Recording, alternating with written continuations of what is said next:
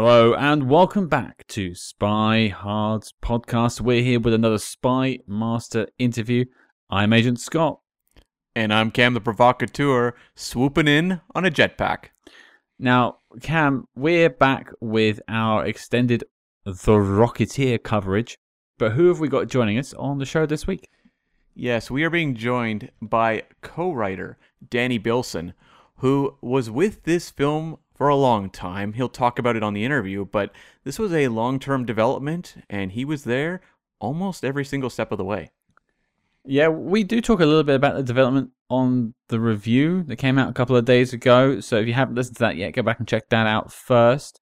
But yeah, very interesting pre-production. So I guess the best thing to do is throw to the interview itself. Cam, roll it. And joining us on the show this week, it is the co-writer of this week's film. It is Mr. Danny Bilson. How are you doing, sir? I'm doing pretty well out here in LA. It's not so hot. The weather broke. It's cooler. So yeah, I'm doing pretty good. I'll take hot weather at the moment. It's all rain all the time here in London. Yeah. So, but then again, that is it for about 60% of the year. Yeah, my daughter's actually at school at Trinity Dublin, so I know the weather over in that direction. You know exactly what it's like. But you know, this week we're talking about your film, The Rocketeer, and you know, it's always a pleasure to have someone who helped make a film join us to discuss the film itself. But I think before we get to The Rocketeer, I want to talk a little bit about you and just how you got sort of started in the film industry. So Danny, maybe take us back a little bit and sort of what got your foot in the door. Well, Paul and I met in college in the theater department, and our professor at the time, we had done the William Gillette Sherlock Holmes play in the summer, and you know, we loved Sherlock Holmes and we loved old movies. That was sort of the connection between Paul and I. And our professor at school said, if you write, we said, oh, it'd be really cool to do a Sherlock Holmes meets Houdini kind of espionage pre-World War I thing. And he said, well, if you write it, we'll do it. So we actually wrote this play called The Houdini Deception and put it on in college. And that's how we started writing together. Foot in the door, we started working as extras, you know, movie extras back in we graduated college in 78. So we worked as extras from 78 to 82 while we were writing. And Paul can be seen in Blade Runner, and I can be seen in the MASH TV show and My Favorite Year and Happy Days. I was on all the time, but we were writing. And then I got a gig as a non-union camera assistant, and I was working on this thing called Ghoulies for Charlie Band. Oh yeah. And Paul and I were writing all the time, and we had actually written a script. There's a lot of stories, but we had written a script for Richard Pryor, really because Paul's girlfriend was his personal assistant. He was trying to find a couple of kids who would write something in 3 weeks.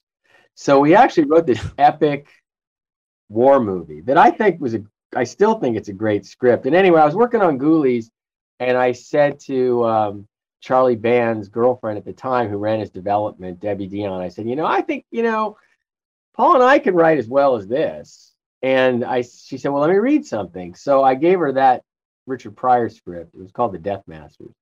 And she was really impressed. And the next thing we knew, we made a deal where we would write 7 movies so that I could direct 1.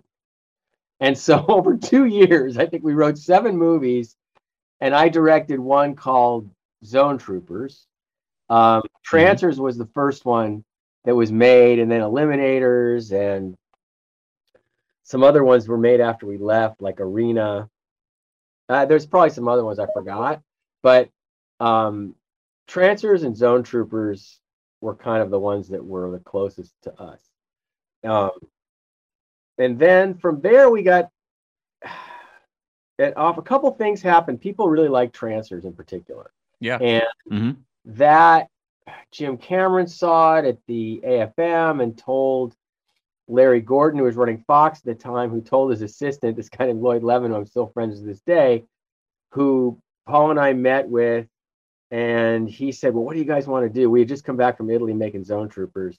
And we said, well, we really want to do The Rocketeer because we had found the comic book at the Golden Apple. While we were working at Empire writing all those B movies, we used to go to the Golden Apple at lunch, maybe every week, every couple of weeks, and go through the comic book bins. And that's where we discovered The Rocketeer.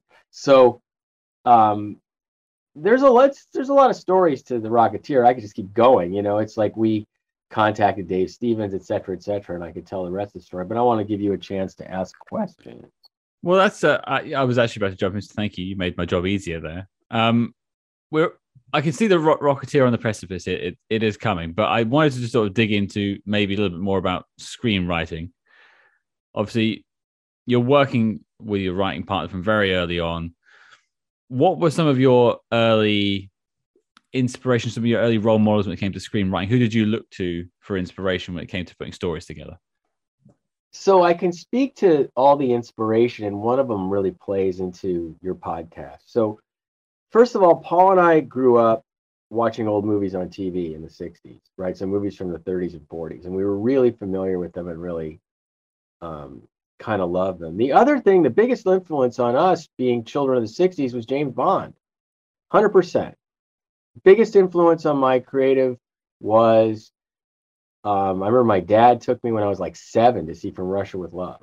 And so, and then Goldfinger, I remember going to a double feature of Goldfinger and Thunderball as a kid. So those really had a lot to do with me and I think Paul, and then other stuff we did.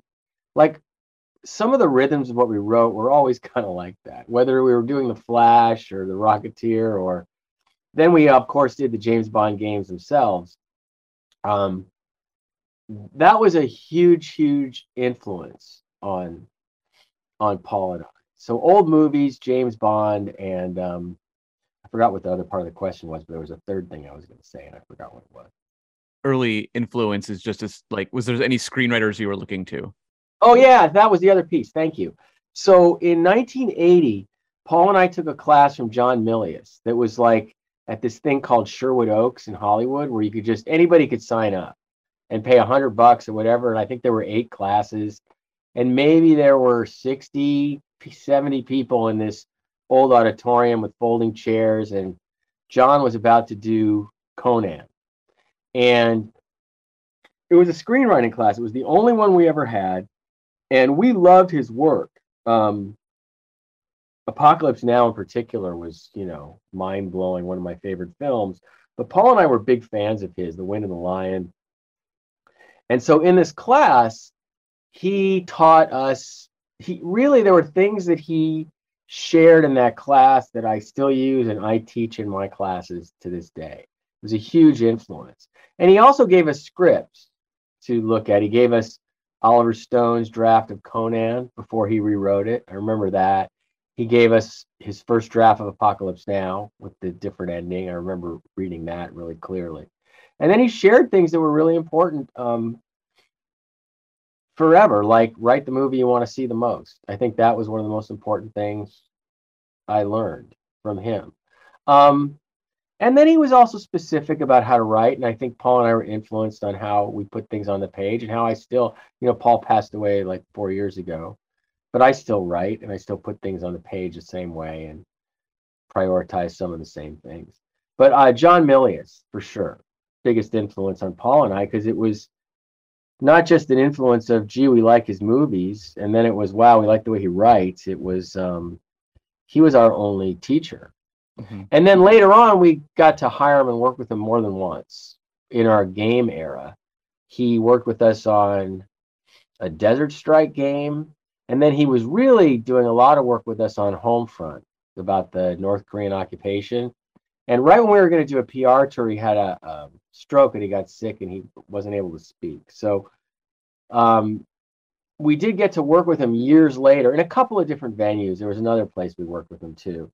But back in 1980, by far, John Milius is the biggest influence. I would say also that Robert Bolt was a big influence on me, the English, the writer who wrote Man for All Seasons. And he was, he was huge in the 60s and the late 50s. Mm-hmm. But no, it has to be John because, we were in his class and we loved his films. And when you're working, with like Trancers and Zone Troopers, what lessons do you think you really took from working in B movies that you would carry into, when you started doing like the major studio stuff? Well, if you started B movies, we were always really efficient, but I think, and put the money on the screen, don't waste it on nonsense. Mm-hmm. But I was also raised in a family of film, my father was an assistant director and a director, and I grew up on sets. And then I think there was always a sense of very strong commitment to the film, not the nonsense. I always just say keep the drama on the screen. So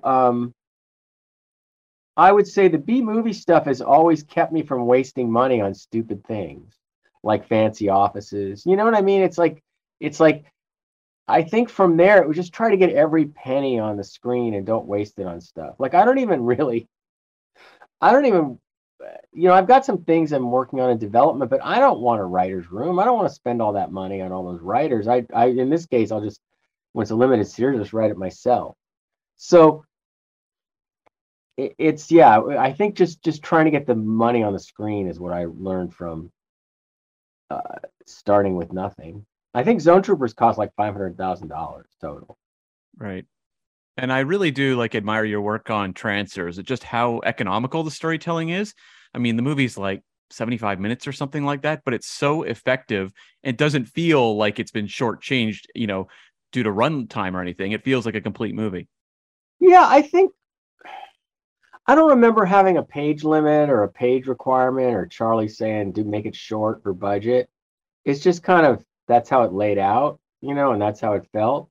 I mean, I have a script right now that's in early production development, that is a submarine thing, and it's like 93 pages, and it's just, the story just felt right at 93 pages because it's all in real time and stuff. So I think it's just how the piece dictates it. I really don't remember having to cut stuff for too many pages. I definitely had to cut stuff in the Empire days for too big. I remember Zone Troopers had at the beginning, they escaped in the original script down a river in a raft, and that had to go. So then they just ran down a gully or something in the movie.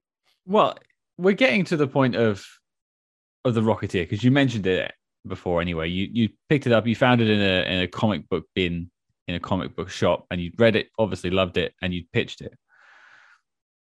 Moving on from there, I've read the story online, but I kind of want to hear it from you. Obviously, you found it, you pitched it. Who was buying it, and what was your original concept for sort of turning it into a film? Well, I would say that it is mostly what the original it was, how do we get this book and this feeling and this art and everything we loved about old movies, and when I say we, now we're talking about Dave Stevens, Paul DeMeo, and myself. Because we worked on it for 6 years. It was like 6 years from the time that Dave said, okay, you guys can have a free option, to the time it came out. So there was it was a long journey. There was 2 directors, and we were always developing it. But I think we were just trying to get it on the screen. What was in the book. We were trying to get the book on the screen. I don't think we were trying to do something other than that. And then it had a life of its own, right? Obviously, the idea for the Creeper, Rondo Hatton, was an idea of mine that was Dave, it turned out, was a huge fan. It was just, kismet, he was a huge fan of it. And I think that was one of the things that endeared him to us. Also Zone Troopers, because we had just come back from Italy after doing Zone Troopers, and I think all the production art and stuff was in my office. I remember that. And it was all this cheesy, Art Deco 1930s stuff. So we were kindred spirits as far as Paul, Dave, and I all knew what a movie serial was from the 30s. We knew what the inspiration for Raiders was. We were all Dave, I think, did storyboards on Raiders. I'm positive he did, because he did some work as a storyboard artist. But we just wanted to fully realize it. And if there was a movie model, it was, Raiders was a blown out movie serial, right? And this Rocketeer was King of the Rocket Men. And it was kind of we wanted it to be like that, I would say. The three of us, I'm talking about: Dave Stevens, Paul DeMeo, myself. And was like Dave Stevens really on board with, you guys coming on and like making changes to the material? Because often, creators either hand it forward and just go, I'm going to take a step back, or they're really not into the changes being made. Where was he in terms of the evolution of the story for the film? No, I think he was in the room with us a lot. We might spend some time coming up with something, and then Dave would come over and we'd tell him what we wanted to do. He was very involved. He didn't drive movie story exactly. I don't remember him like saying, let's do this. He absolutely was responding constantly, usually positively, to what we were saying, because we were naturally in sync. It wasn't like, I like this, I don't like that. It was pretty much like we were all just, Paul and I, well, it didn't, I don't remember how long it took to get our first idea of the story, which then changed over the years. Bill Dear came in, we had a different director come in and he had ideas, and then Joe Johnston came in and he had ideas.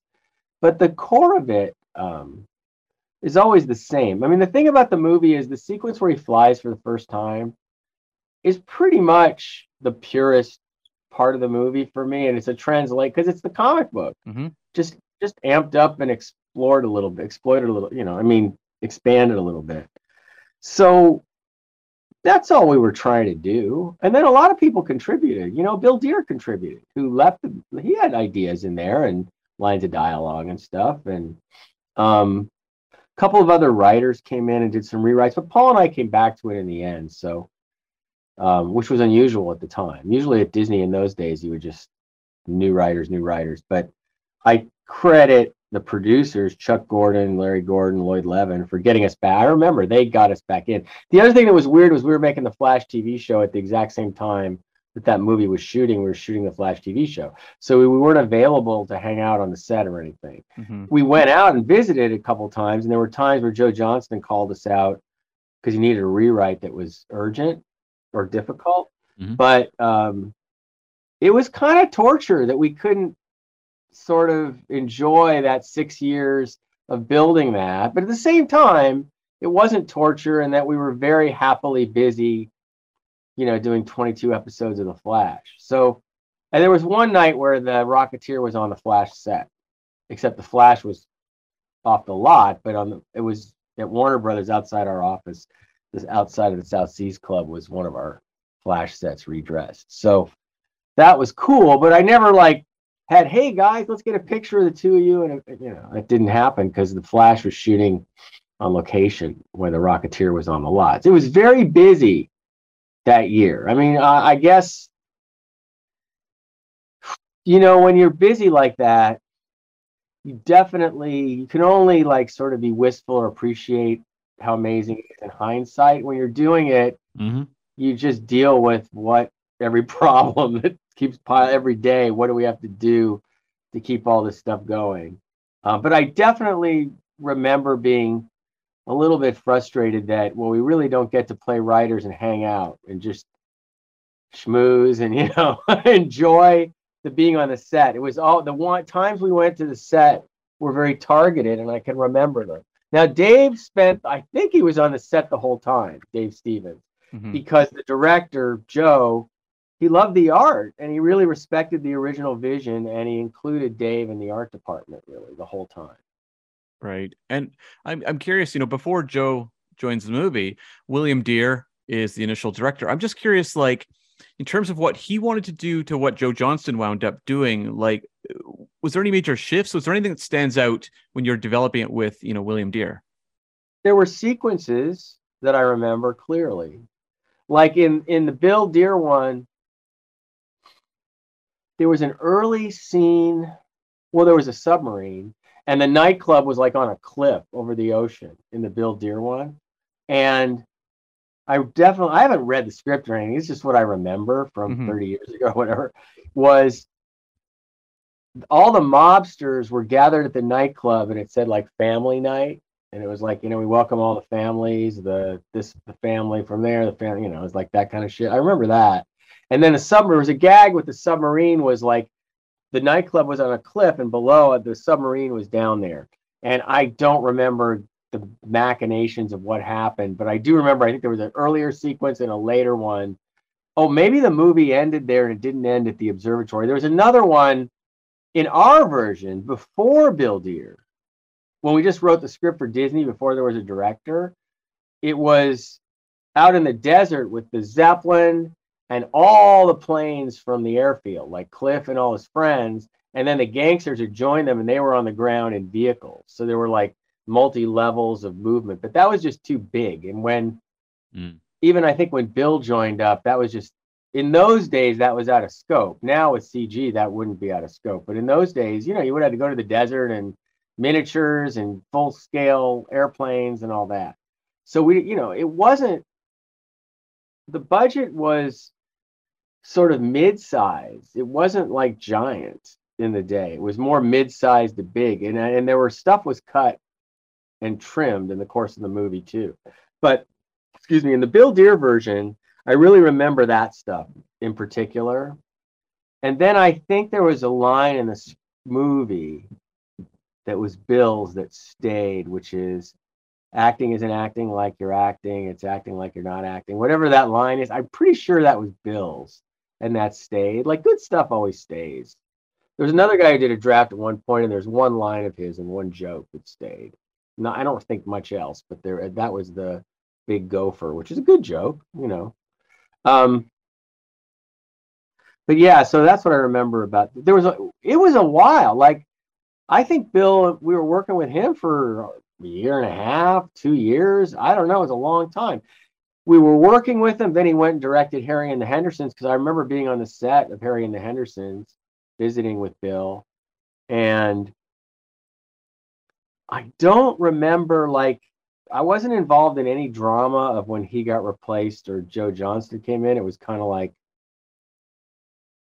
Bill's gone, Joe's come in. And I don't remember it being negative about Bill. It was more like Honey, I Shrunk the Kid just made a lot of money. The studio wants him to make the movie. I don't know. Really, honestly, Bill Dear would know. I don't really just remember any drama being shared. Well, it sounds like there's minor discrepancies between the different versions in the script. There's like scenes that were different, or dialogue that was different, but the vibe, it wasn't totally different. Yeah, it was just a different scene, you know. And then when Joe was doing it, it seemed like, and we did lots of working with him. And my old assistant reminded me we were storyboarding in the office with him and us, but he tuned it like he did. I don't remember big structural changes or anything with Joe. I think it was more about realizing it, and I'm sure he had his beats that, you know, he pumped up, but it wasn't like he came in with some new idea or anything, a big change. It really wasn't. It was just because the observatory, I know that was our idea at some point. Anyway. Well, you said the word tone. Now I'll use your word. It seems to be a particular tone, and I watched the film the first time ever today. Oh, to record my review. Okay. So this was completely new to me, and there's definitely a vibe is the word I use, but tone is the correct term. Oh well, I thought okay. Usually I'm talking to fans who've seen the movie a million times. So the one thing when I see that movie, I say I can't believe we got away with that dialogue, because nobody would let us get away with that dialogue today. So the one thing that was Paul and I being just old movie nuts and writing the dialogue like a 1930s movie. And like, nobody does that. I don't even know if people were doing that besides us in the 90s. So what you're talking about, the tone, yeah, that's completely, but you know, it's authentic to what I said before, is like Dave Stevens saw King of the Rocket Men. That's what gave him his idea to draw something that he was interested in and to get his comic story going. And we had known it was all about, we loved 1930s movies. But the fact that we got away with that dialogue, is kind of surprising, I think. Zone Troopers is the same, by the way. That's the thing, is that if you see my B movie, Zone Troopers, that we were talking about before, it's exactly the same. It's supposed to be a B movie as if it were made in the 40s, a B movie. And they all talk like that in that too. Well, I'm curious because you guys are developing this movie for a long period of time, but I was just wondering if the 89 Batman movie helped at all in getting this movie to the screen. No, I don't think so.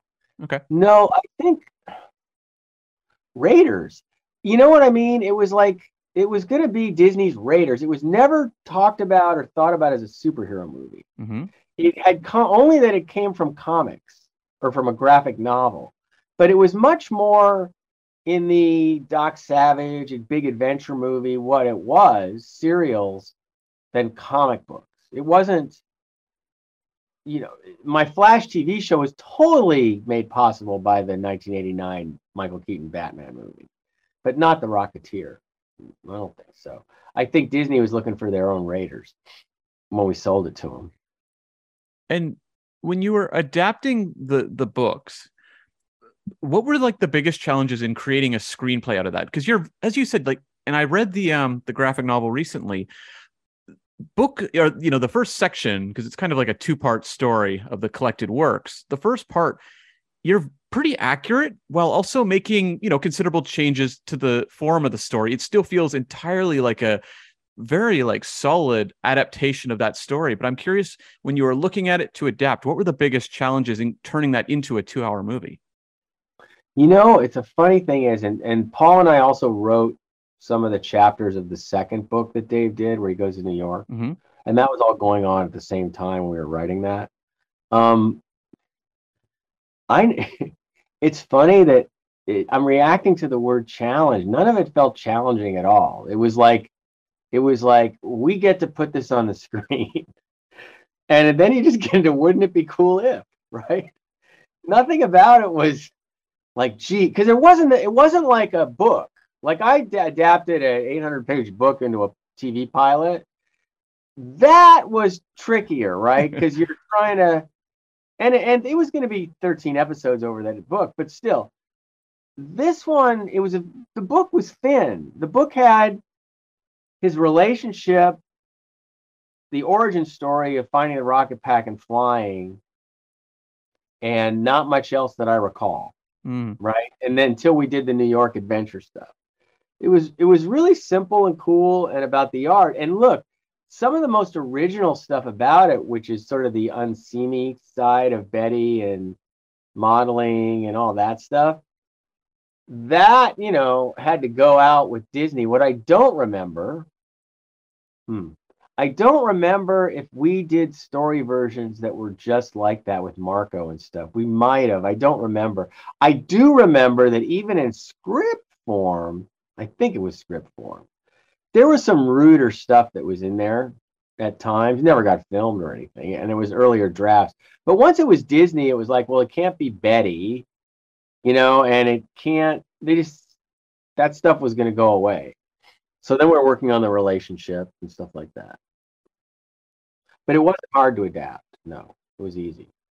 Well, you sort of set me up for my next question. But like, if you're looking at the story of you getting it onto the big screen, you've gone through no director, one director, two directors. You've gone from it being a Touchstone Pictures film to a Walt Disney Pictures film. It's gone through a lot of revisions with, we've said about different scene changes. Maybe we'll pick some more in a bit. But when I was reading through the history of the pre-production of this film, the thing I thought was the biggest shift was moving from Touchstone to Walt Disney, because we talk about tone again and some of the more adult themes in the original graphic novel. What were some of the things that were stripped away out of your screenplay as opposed to what was in the graphic novel compared to what was actually put on? I think the shift happened while they were shooting. Like, I don't think it was while it was like, okay, now take the stuff out of the script because it's going to be a Disney movie. I think they were shooting when they decided it. Oh. And some of it had to do with, well, Honey, I Shrunk the Kids worked as a Disney movie and it made a ton of money. I remember distinctly that the producers were very upset, that they thought it was going to hurt at that time in 1990, 91. You know, there weren't Disney movies that were major blockbusters like there are now with the Disney name on them. So the producers were really upset that it was going to be a Disney movie. They thought that was going to hurt the box office and hurt it. Some of them, if you ask them now, they might still feel that way. But Paul and I were like cool with it because we always wanted to make a Disney movie. It was like, you know, that was like a life goal. So we were like, nah, we're fine with that. And in retrospect, I'm glad it's a Disney movie as for the legacy piece because it's really well respected now. Mm-hmm. Oh, definitely. You know, we're talking about it, right? Yeah, no, definitely.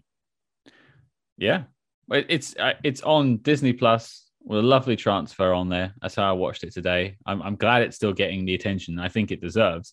But let's maybe pivot off of the scripting in a sense and talk about the characters a little bit. Now, you've got Billy Campbell as in his breakout role in a sense on the big screen, playing the Rocketeer himself. When you were putting the screenplay together, did you have anyone in mind as to who you were looking as like an actor in your head? No, because I think it's because we were adapting it from the comic.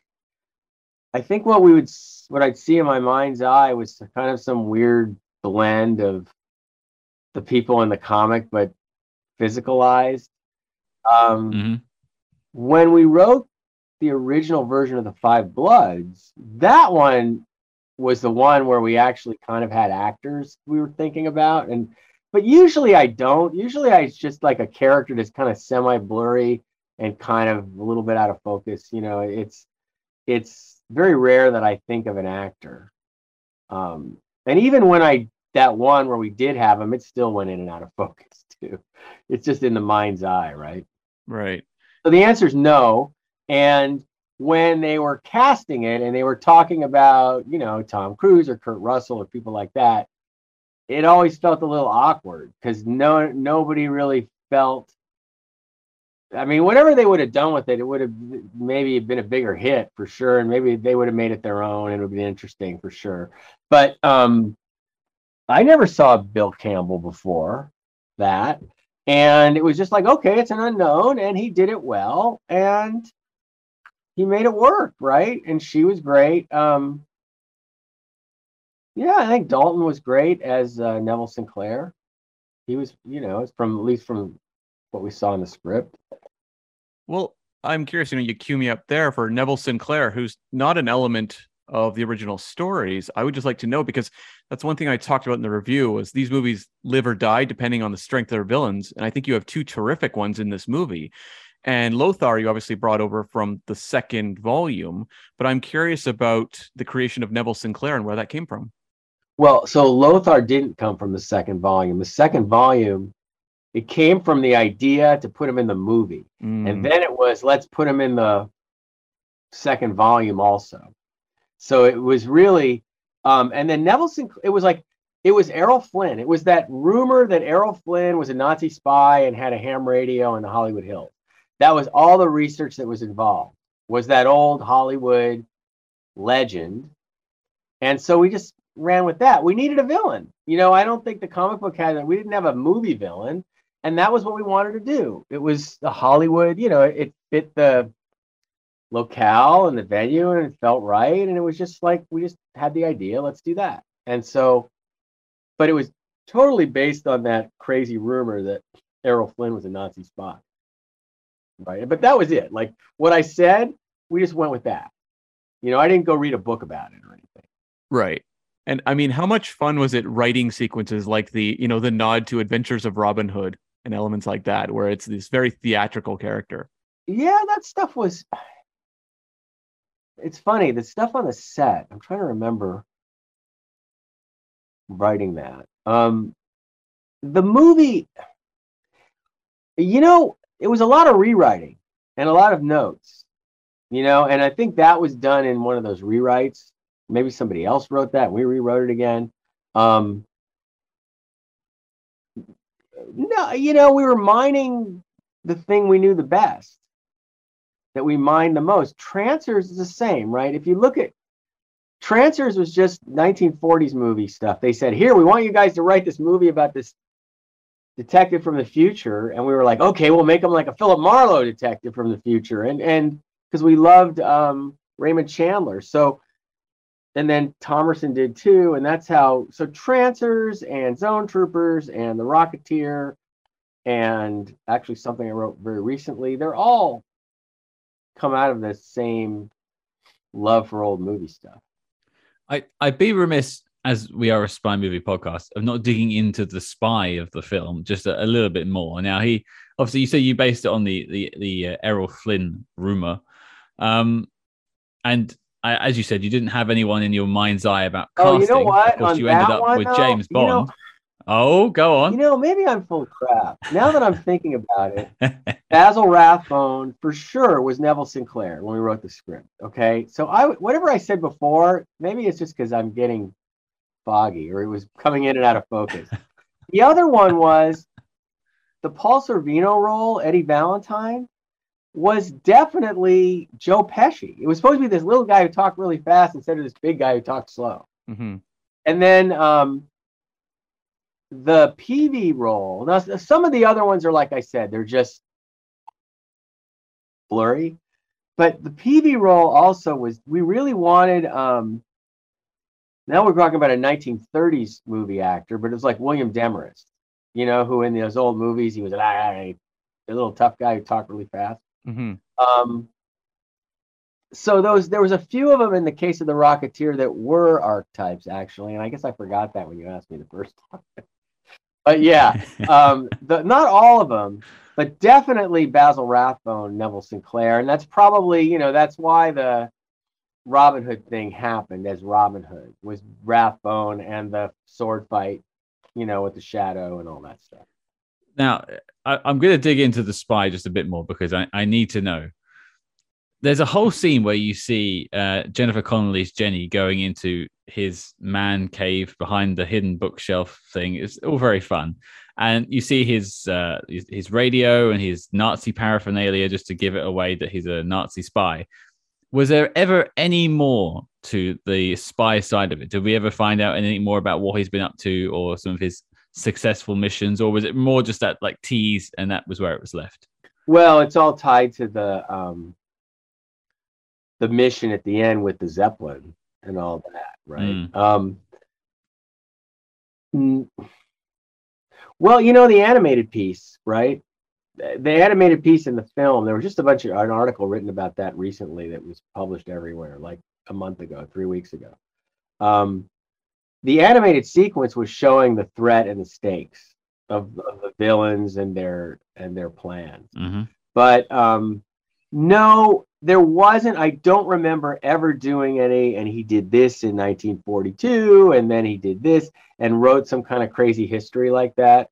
No, and the radio room was again the rumor of Errol Flynn in Los Feliz had a back room with a ham radio in it. That's what it was.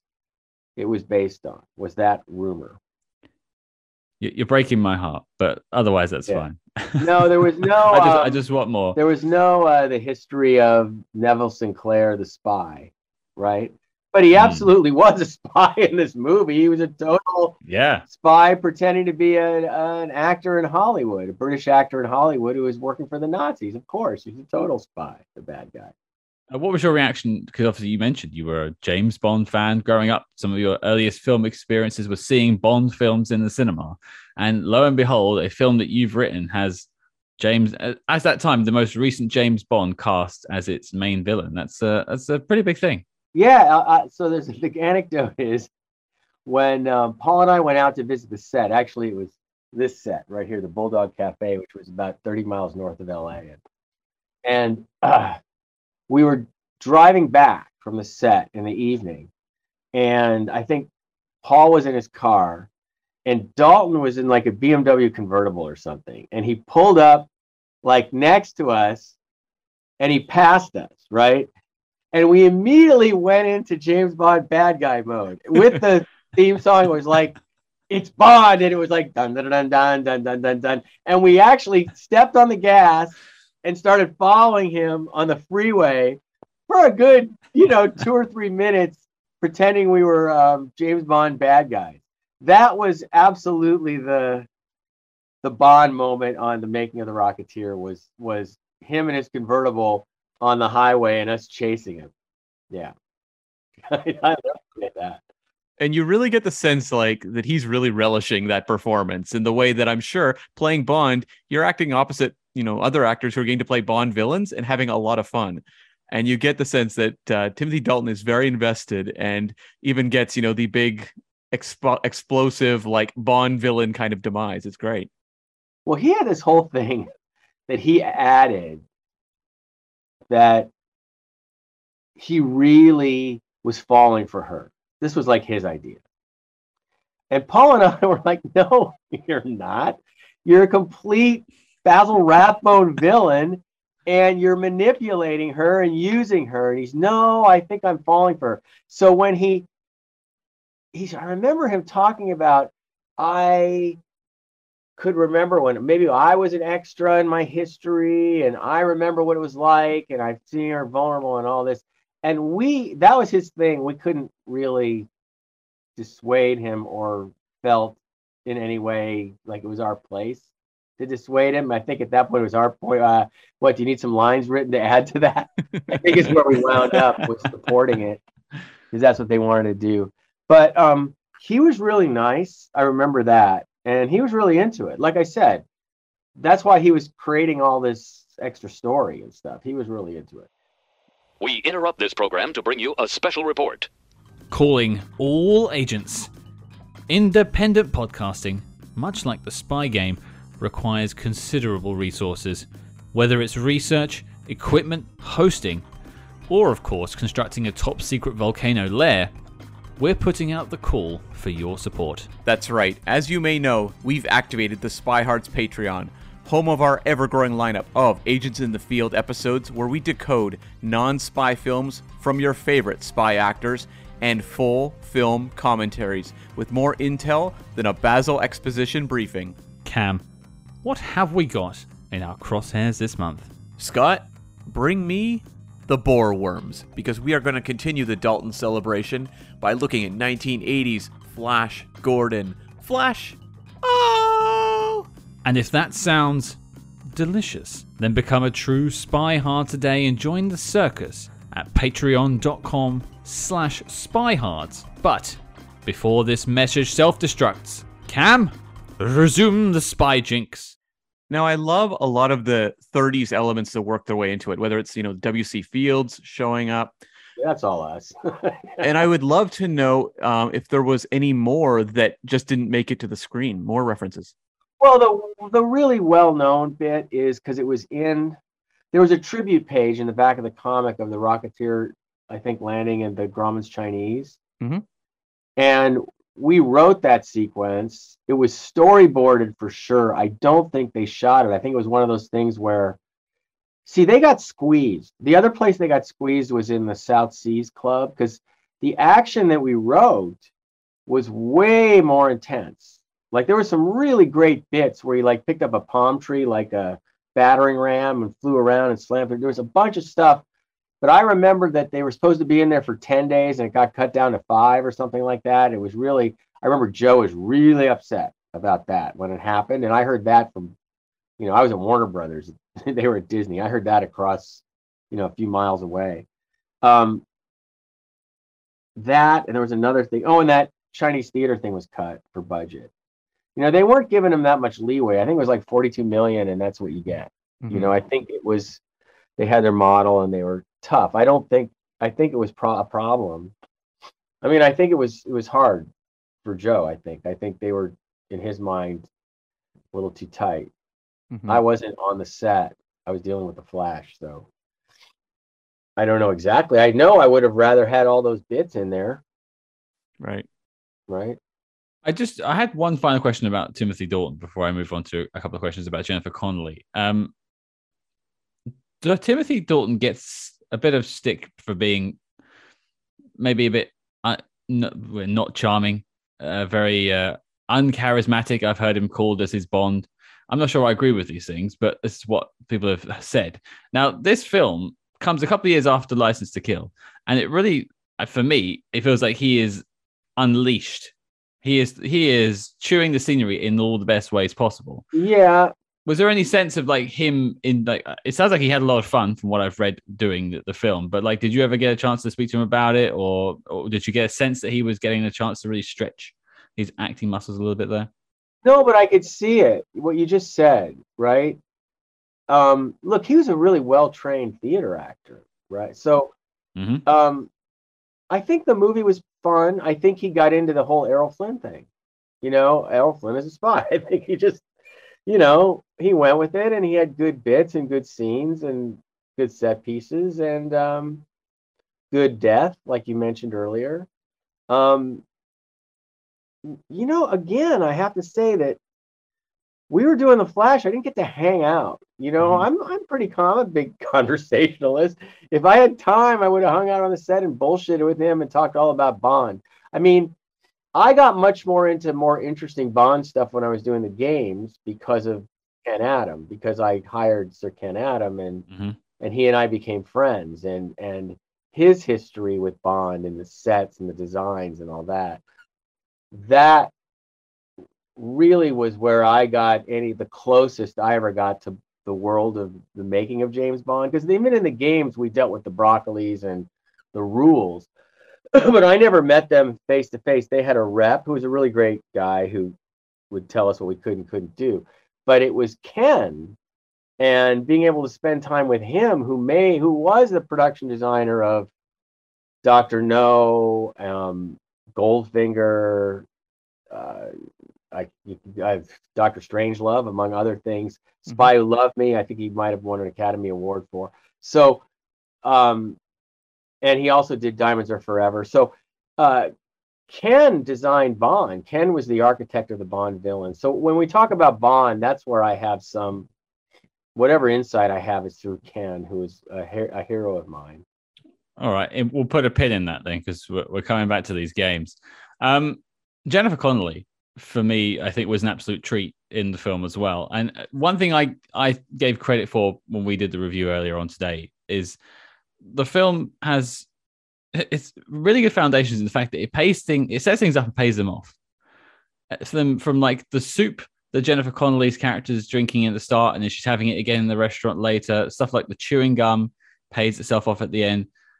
It might seem basic to some people, but it feels like it's missing from cinema nowadays. We made a comment about we were talking about the chewing gum, for instance. In a Marvel film these days, they would show you 4 shots of the chewing gum slowly peeling off as the stuff starts to dribble out, just to remind you that it's there. But Rocketeer shows it going once and it shows you it coming off, and that's all it needs to show. So credit to you in there. But back to Jennifer Connelly. I mean, what was it like working with her? She come off of Labyrinth. Her star was on the rise. Any sort of thoughts and memories with working with her?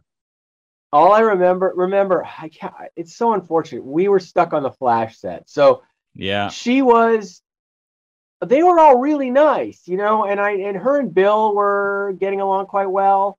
And they were happy. It seemed pretty happy. Joe Johnston would have a much better angle on how she was a professional. What I remember, she was a kid actor who grew up. So there was no drama. Mm-hmm. There was not with them. There was a little stuff with Paul Sorvino and whose scene is it? And I remember Paul and I had to go down there and rewrite something in the middle of the night 5 times because the actors were about whose scene is it as opposed to what story we're trying to tell. That was pretty wild. But never with Bill or Jennifer or Alan Arkin or anything. No. Right. Pleasant, I would say. Very nice. And I wasn't around enough to have a good opinion. It could be for the best, to be fair. Like it was, that's the way it was. The other question I had about Jennifer Connelly's character, Jenny. This is someone, Twitter has sent this one in to be asked. Was there ever a version where you found out what happened to her career in Hollywood? Because she got thrown off that set, but did she ever get a role? Was there any mention of like her character having more of an ending Look, it's definitely in the plans for the sequel, which were vague. Mm-hmm. We never thought she got to be a star. No, I don't think that was the Okay. idea. I think it was going to be more, just a little bit more of an unusual path. I can't really remember, to be honest, but there was definitely a progression for her when Dave and Paul and I talked, because we had a deal to write the sequel, and it was going to be some version of New York, but not what was in the comic, obviously, because that had Loth, the Creeper, and all that. But it was going to be a pre-World War II spy thing in New York, and maybe she was going there. She was going to be there, so I'm sure she was going there to do theater or commercials or something. It might have been commercials, like cigarette commercials or something. But yeah, sure, it went a little farther, but she was never going to be like a movie star or anything. They were supposed to be working class people. Mm-hmm. They were supposed to be working class Hollywood, not celebrities. That was sort of the whole gag, the Rock of Who. It was like they were just supposed to be like a Hitchcock movie, the average guy who finds the rocket pack. You had me at New York spy thing. Yeah. In the 30s. That would be great. And I'm just really interested to know, as someone who guided this movie along, what has been sort of your perception of the movie's changing relationship with audiences over time? Because it really feels like there's been a huge reappraisal, to the point where when I'm watching this movie, I saw it when I was 11 years old, but when I'm rewatching it just last night, it's like, boy, there's a lot of shots here that feel very similar to things we saw in Iron Man, and obviously Joe Johnston did Captain America. There's some similarities. It feels like this movie's cast a pretty noticeable influence, despite the fact it didn't perform hugely at the time. I don't know that it was influential. I think it has the same influences as those other things, as Captain America. I think that's what it is. Kevin Smith said the nicest thing about it. He said it's the most realized comic book movie, meaning the most faithful to the book, in terms of tone and what it is. And I think that's cool. I think we got at that, all of us, because we all really liked the book. That was the thing. Joe really liked the book. Bill Deere really liked the book. It was not like, oh, this is interesting. Now what are we going to do with it? No, everybody really liked it. And I think it's because Dave's art was so powerful. And as far as our contribution, we had that 1930s voice. Like I said, Trancers, Zone Troopers, Rocketeer.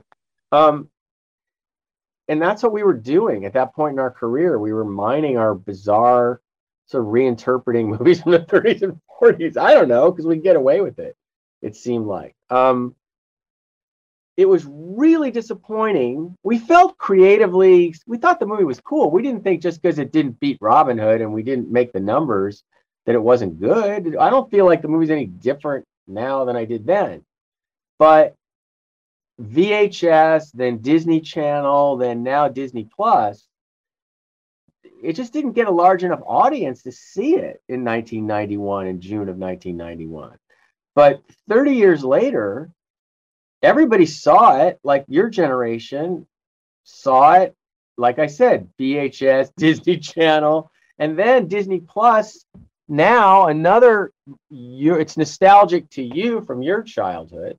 And people watch it with their kids who are in their 40s. And I like to think of the live action Disney films of the Eisner Katzenberg era, which there were a lot, especially in the adventure films, it might be the best one and the most beloved. I mean, they also made Dick Tracy, which was cool. And, they had a lot of success with those earlier comedies, the Bette Midler stuff. But I know, because when I was working at Imagineering, I don't know, 6-7 years ago, I was like a celebrity, because all those people in Imagineering were like in their late 30s and early 40s, and they loved The Rocketeer. Also, they were working at Disney, so they knew all the IP. And everybody was like, he wrote The Rocketeer. He wrote The Rocketeer. It was like a big deal. So to this day, there's more merchandise on The Rocketeer now than there ever was. Like there was a board game came out a year ago, right? With really nice art and locations for the movie and everything. So all that's really great. And Paul died like 4 years ago, but as he had cancer and he was going on, it was kind of like, our stuff is more well-liked now than when we made it. by a lot. And then it was always like, yeah, but how do we make any money off that? How does that get us work? And no, but honestly, our thing was, The Five Bloods was his last movie. And, that was us trying to say, hey, we're not dead yet. Mm-hmm. And also that was based on Treasure of Sierra Madre. So it was we're still kind of in a more sophisticated way mining our old movie stuff. But no, the relationship of the world to the movie is completely different than when it came out. My only disappointment is that if there is a sequel, I'm not involved in any way, because that would have been nice. But that's why I just keep doing other stuff. But no, it's. I was at Comic-Con, doing a panel because it was the 40th anniversary of the comic book, and also there's a documentary on Dave Stevens that's coming out soon that I helped with. Well, I was interviewed in, and there's a lot of interest in it. And it's always because the art's so great. Oh, it's amazing. Tons of merchandise, tons. Pins, action figures, lamps. I mean, there's just tons of shit. It blew me away when I read today that they had discussed changing the helmet at some point. I just thought, that's insane. Yeah. Well, those were the fights, just like with the Flash and the sweatsuit. Those were the fights. And Joe had Dave there, and they held the line. Well, the hard one was the rocket. The rocket in the comic looked like a little cylinder rocket, right? Mm-hmm. And I remember immediately it was like, well, he'll burn his ass off. If you really fire that thing up, it's going to burn his butt. And I know they built that and tried to make it look good, but it looked too goofy. So then they adapted the sort of 2-cylinder thing that it is. And yeah, there were arguments. There's a story that somebody told at Comic-Con that David said, which sounded familiar, was that the studio had them do an exploration of a bunch of different helmets, and they went in with Joe Johnson, and they said, well, which one, what do you like? And he said, well, you could take any of these you want, but get another director. And so the helmet's the helmet, right? I mean, it works. I mean, that's the art. It's the art. Yeah. It ties the whole thing together. That's why it blew me away. But yeah, before we wrap up our discussion today with you, Danny, I think I want to touch on the James Bond games that you got involved with. You mentioned obviously some of the connections earlier on, but how did you get involved with those games in the first place? How did games happen for you? How did Bond happen for you? Well, we were making these shows, Viper and the Sentinel in Vancouver, and I was flying back and forth, and I met the president of Electronic Arts on an airplane. I love video games, and I knew all about them. So he was interested in somebody from Hollywood who really liked games, and they were trying to figure out how to tell stories better and all this. The Sims was a really big hit, but it wasn't the kind of game I like to play. So I wound up, because I was their only person from the film business at the time, I wound up on Harry Potter and James Bond and Medal of Honor because I like that stuff. So yeah, I got involved with the James Bond franchise when I was a VP at EA, a creative VP. And the one that Paul and I really did tons of work on was called Nightfire, which started out as You Only Live Twice. And it was started out as a You Only Live Twice game, and then it became Nightfire. Because isn't that the one? It had a bunch of stuff in Japan, right? In Nightfire? Yeah. So, and that one was actually a really big hit. Then we did the story beats for, I think the one after that was Everything or Nothing. We did the story beats for that. We didn't really work on the one where they got Connery, even though we really liked the idea that they were going with. Oh, and we also did a ton of work on Agent Under Fire, but we came in late to rewrite stuff and glue some stuff together. So writing Bond was, we knew Bond really well. The restrictions were kind of difficult. I remember there was like this whole guide of what you couldn't do with Bond or could do. And then my whole EA career really ended on Goldfinger versus Dr. No, which was the game that Paul and I created. And we were going to actually make a game ourselves. And it became GoldenEye Rogue Agent, and I quit in the middle of production because it was going so sideways that it was the equivalent of I didn't want my name on this thing. It was like, it started out great, and it was going like it was a dream game. It was a James Bond bad guy game. It was Goldfinger versus Dr. No. You were a henchman in, I can't remember whose army, Goldfinger's or Dr. No's, and Bond gets in the middle of it and all this. And then somebody had this idea to call it GoldenEye, and it just went south from there. And there wasn't enough time to make it good and all this. And I was like, I'm not going to die on this. But we did have Ken Adam as the production designer, and we did build Fort Knox, and he designed some custom sets that are in that game. So my journey with Bond was over a few years and a few games. But the one that I feel most that I contributed the most to was Nightfire. And I also directed all the voice actors and did all that too on those games. Well, if I remember correctly, Nightfire was the one, I think one of the most well-received ones. Definitely one of the ones I played out of the bunch that you did. It was the biggest hit, I think, of those. And it was originally, we had a different actor in it and a generic Bond.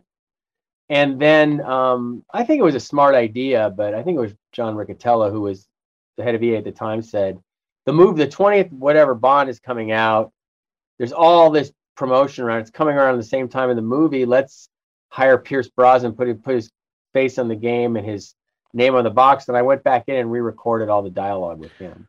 Well, yeah, you're writing for Bond now. This is like the pinnacle of the young Danny and what he wanted. What's your favorite bit of dialogue that you wrote, or favorite moment you wrote from the games that you recall?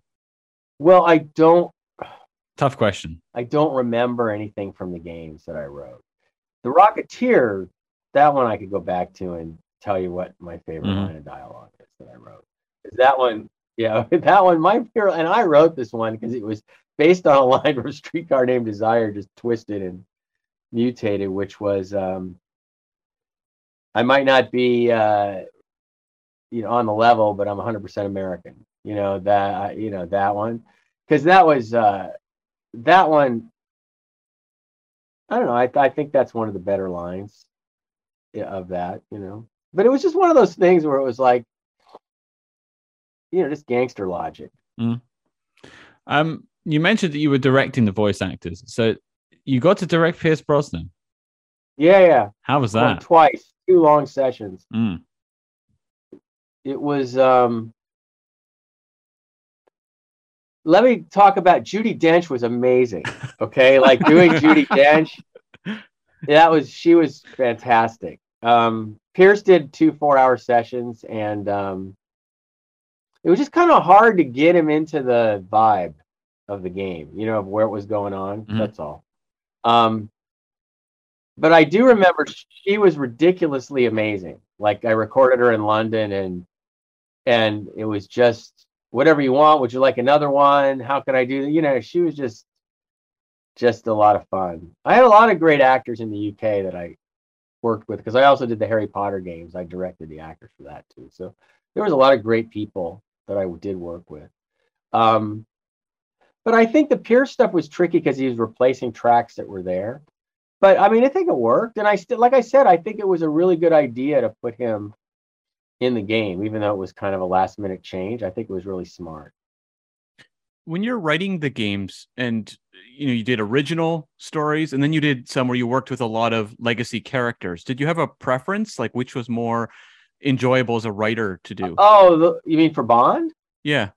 The legacy stuff, of course. Like, getting able to play with those toys, like, Odd Job and Goldfinger and Dr. No and Pussy Galore and that stuff, that was great. What was hard was they were making us ship it too quickly, and it wasn't ready, and it wasn't, you know what I mean? It was getting ground up to the point where I just felt I quit over it. It needed more time, and it didn't fit the business model at the time, and it was difficult.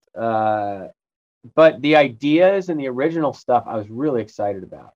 I thought it was going to be the killer, fresh James Bond game, right? The James Bond bad guy game. I thought it was going to be great. But it's just the way it goes in the creative arts. Well, you gave us some of the best digital Bond moments ever created, and that's. I mean, you also gave us 2 of like the non-canonical, in air quotes, Pierce Brosnan Bond stories that we never got. I'll take that. They were voiced by Pierce Brosnan. They're as canonical as I'm ever going to get. I got 6 movies.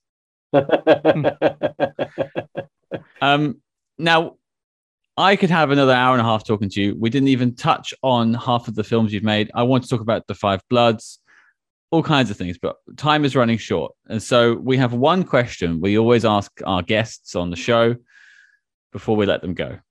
This is everyone from John Glenn to you now. What is your favorite spy movie? Wow. I have to say Goldfinger. I have to. You know, my brain goes to other things like the Ipcris File and some other things I really love, but it has to be Goldfinger. To me, Goldfinger is the quintessential Bond film. You know, for me, because it was the first one where it started to go over the top and what it kind of became after that. And yeah, definitely Goldfinger. I usually follow up with a what's your favorite James Bond film, but I think you've answered that one too. Yeah, no, it's got to be that. It's got to be that. Does that make Connery your Bond? Oh, no question. No question. No, not even. I mean, he's kind of the only one. I did like some of other stuff. Everybody's like a little bit of some Roger Moores were cool, really cool. Some Timothy Daltons were cool. And of course the more recent stuff with Daniel Craig. Mm-hmm. Some better than others, but you know, I read all the books. Let's go. So when I was 10, my grandfather had all the books in the guest room at his house. So when I would stay over there when I was 10, I would just be staying up at night reading the novels. So I'm sure I saw From Russia with Love and Goldfinger before I started reading, and maybe even Thunderball. But I read all the books when I was a kid. So, you know, it was a huge influence to me. That's when you asked me, it's not just because this is what your show's about. If I always say that, if you look at Viper, I mean, everything was all gadgets in a James Bond car. So we were super influenced by Bond. Paul's mom was Catholic, and she wouldn't let him go to the Bond movies because the Catholic newsletter said they weren't okay for kids at the time. But of course, by the time he was 12, he was a few years older than me anyway. By the time he was 12, he saw them all.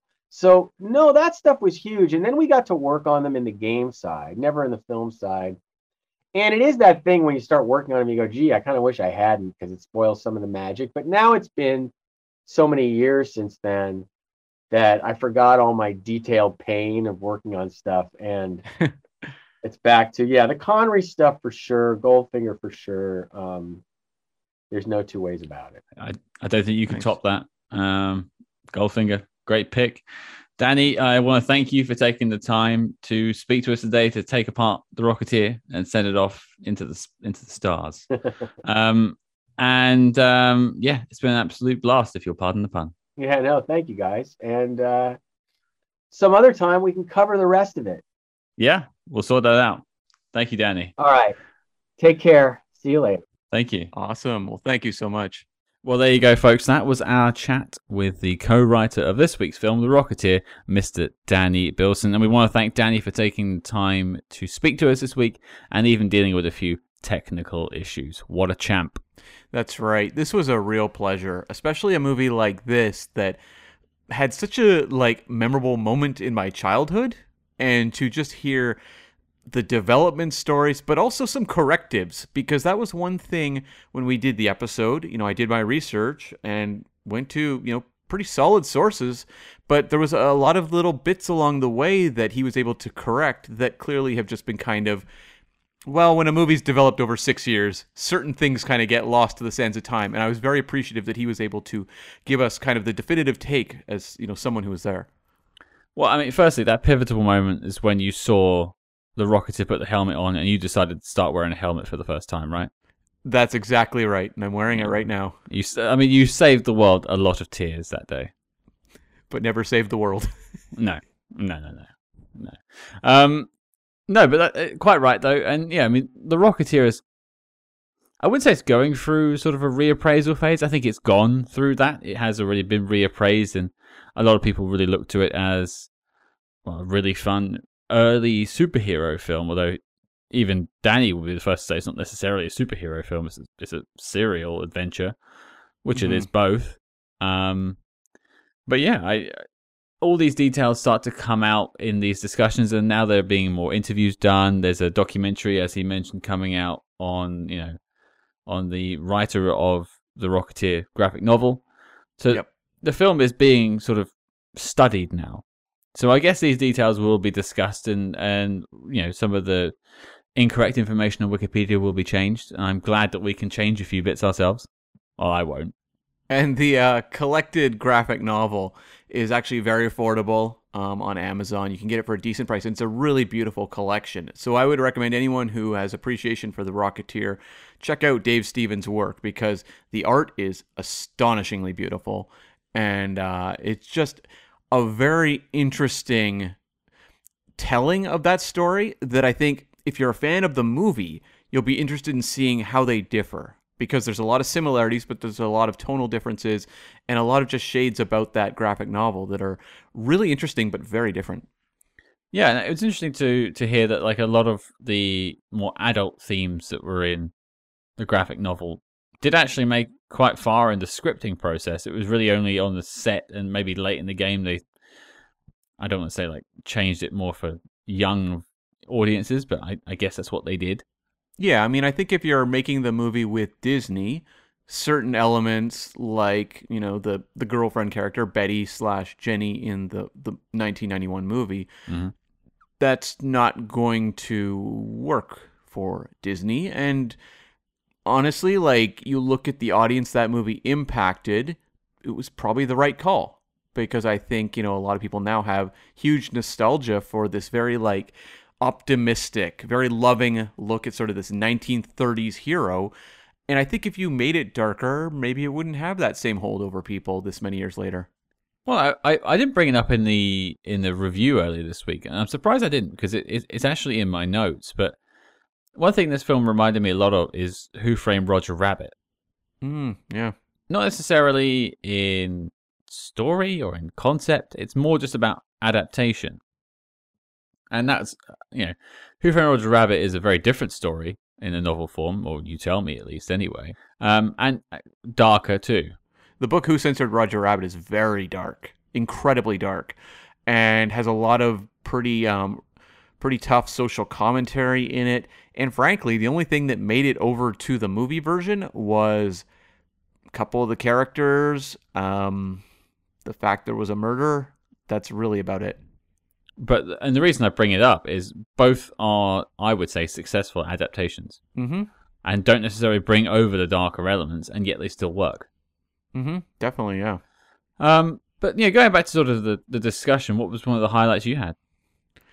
I think for me, I was really interested in delving into those villains and hearing about not just sort of the development of the Timothy Dalton villain as, kind of this Basil Rathbone / Errol Flynn character. That's just a ton of fun to hear about. But like the Lothar villain, who I talked about in the episode, and I clearly had it wrong in that the Lothar character was written into the second volume of the graphic novel after the movie, after the script had been developed with Lothar as, a secondary villain. So I thought that was just genuinely fascinating as someone who read the graphic novel just a couple days ago. Well, yeah, you weren't to know that they were basically putting it out at the same time and looking to the writers of the film to be like, well, what do you want to do with it? It makes complete sense. Yeah, I totally get it. And I mean, I was not a big fan of the character myself, but I totally get why he was translated over to the graphic novel, because he seems like he's completely out of a comic book. Definitely, yeah. I mean, for me, if we're talking about The Rocketeer, I was just quite fascinated sort of charting the course of how it was made and how it wasn't actually that far off.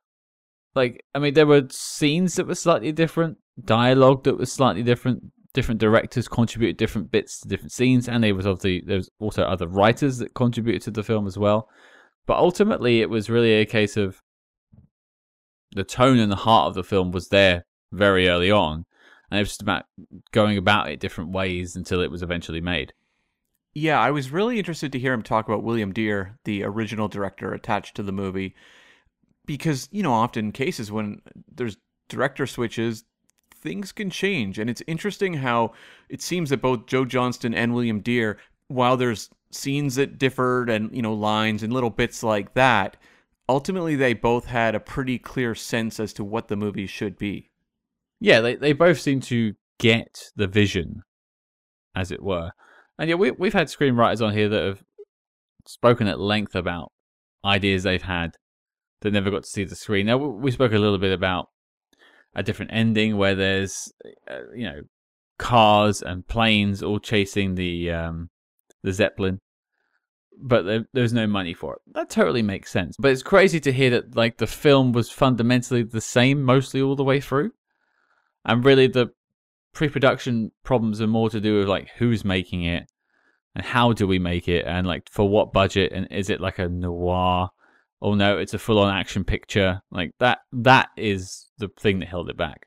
Yeah.